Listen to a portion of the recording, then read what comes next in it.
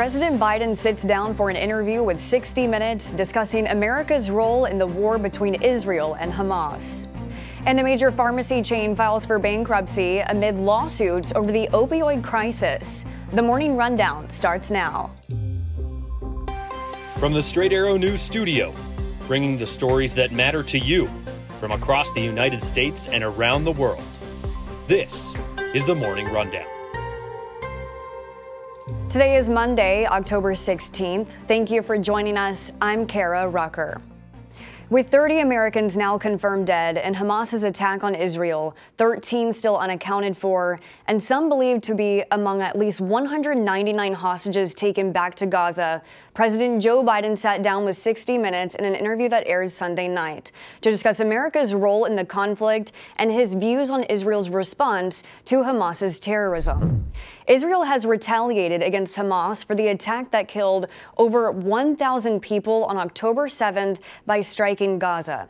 According to the Gaza Health Ministry, Israel's airstrikes have killed more than 2,000. When asked if it's time for a ceasefire, Biden said there is a fundamental difference between Hamas's attacks and Israel's response. Israel is going after a group of people who engage in barbarism that is as consequential as the Holocaust. And so I think Israel has to respond. They have to go after Hamas. Now, Hamas is a bunch of cowards. They're hiding behind the civilians. They put their headquarters where civilians are and buildings and the like. But to the extent that they can separate out and avoid, I'm confident the Israelis are going to do everything in their power to avoid the killing of innocent civilians. Biden said the terrorist group needs to be eliminated and there should be a Palestinian Authority in its place, making a path for a Palestinian state, though he said a two-state solution would not be feasible right now. The president, however, warned against an Israeli occupation of Gaza. I think it'd be a big mistake. Look, what happened in Gaza, in my view, is Hamas and the extreme elements of Hamas don't represent all the Palestinian people. And I think that it would be a mistake for Israel to occupy Gaza again. The president reiterated his past statements on the American hostages still held captive in Gaza, saying the country is doing everything in its power to find those U.S. citizens and set them free. With America sending 2 aircraft carriers to the region, Biden said the U.S. will be there to provide Israel everything it needs in its fight, but doesn't think American troops will be necessary. Israeli Prime Minister Benjamin Netanyahu said this morning there is no ceasefire agreement as a crossing between Gaza and Egypt is reportedly set to reopen, allowing aid into the territory and safe passage for foreigners to leave, as Israel continues its retaliation against Hamas for the terrorist attack that killed more than 1,400 people and injured more than 3,000 others. Authorities in Gaza have said at least 2,750 people have been killed so far by the Israeli airstrikes, a quarter of them being children, and nearly 10,000 others have been wounded. Israel had ordered those living in northern Gaza to move south ahead of an expected ground assault, while Hamas has urged them to remain in their homes. According to the United Nations, more than 1 million people in Gaza have been displaced since the fighting began. There are conflicting reports if the crossing on the border of Egypt and Gaza will open today. The U.S. has told its citizens living in Gaza to move closer to the border, estimated to be between 500 and 600 people. On the social media site X, the State Department cited local media saying the crossing would be open Monday morning.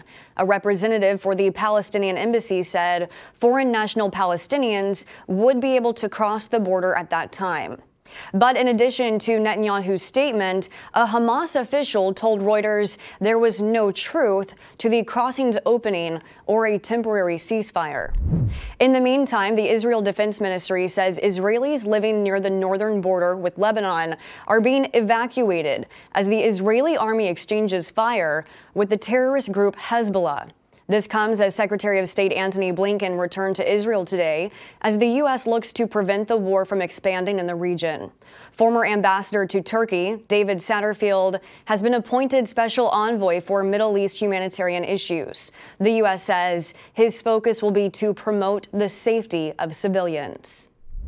On the same day President Biden's 60 Minutes interview aired, the results of 2 new polls were released, showing Americans' views on the war between Israel and Hamas and the president's performance.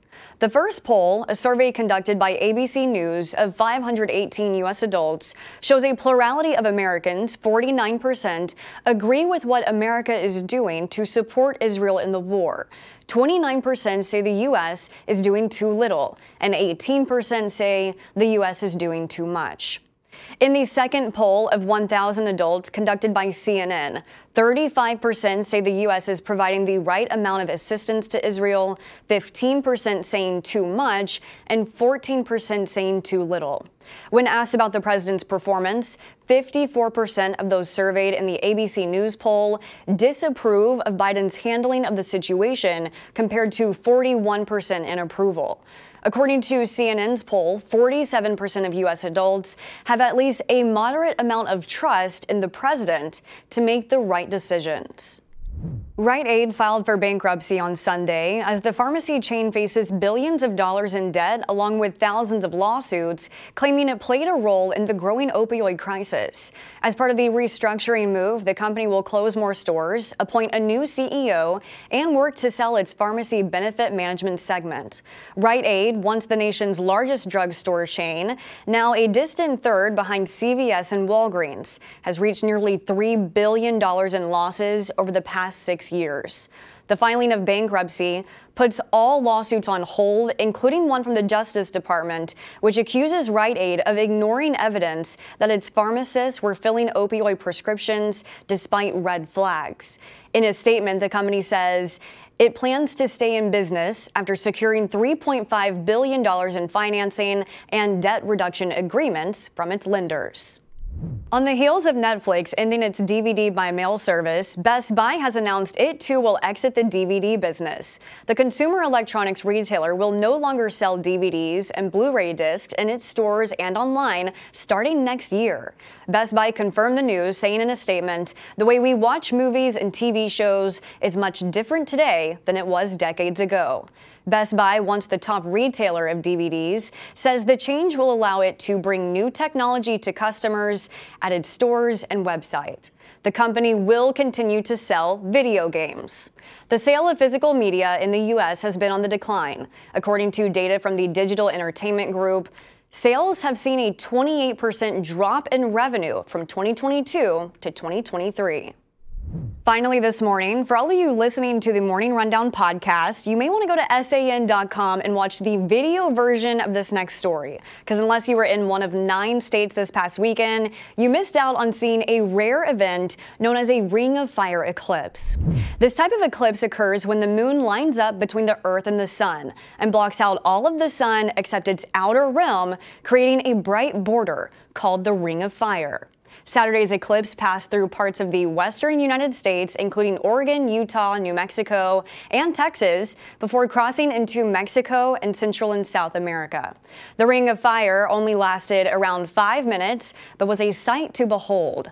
The next Ring of Fire, visible in the U.S., will occur in 2034, and you'll have to be in Alaska to witness it. Before that, the U.S. will see a total solar eclipse next April.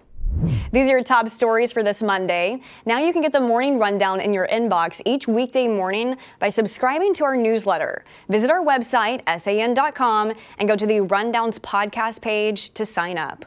Unbiased, straight facts, that's Straight Arrow News.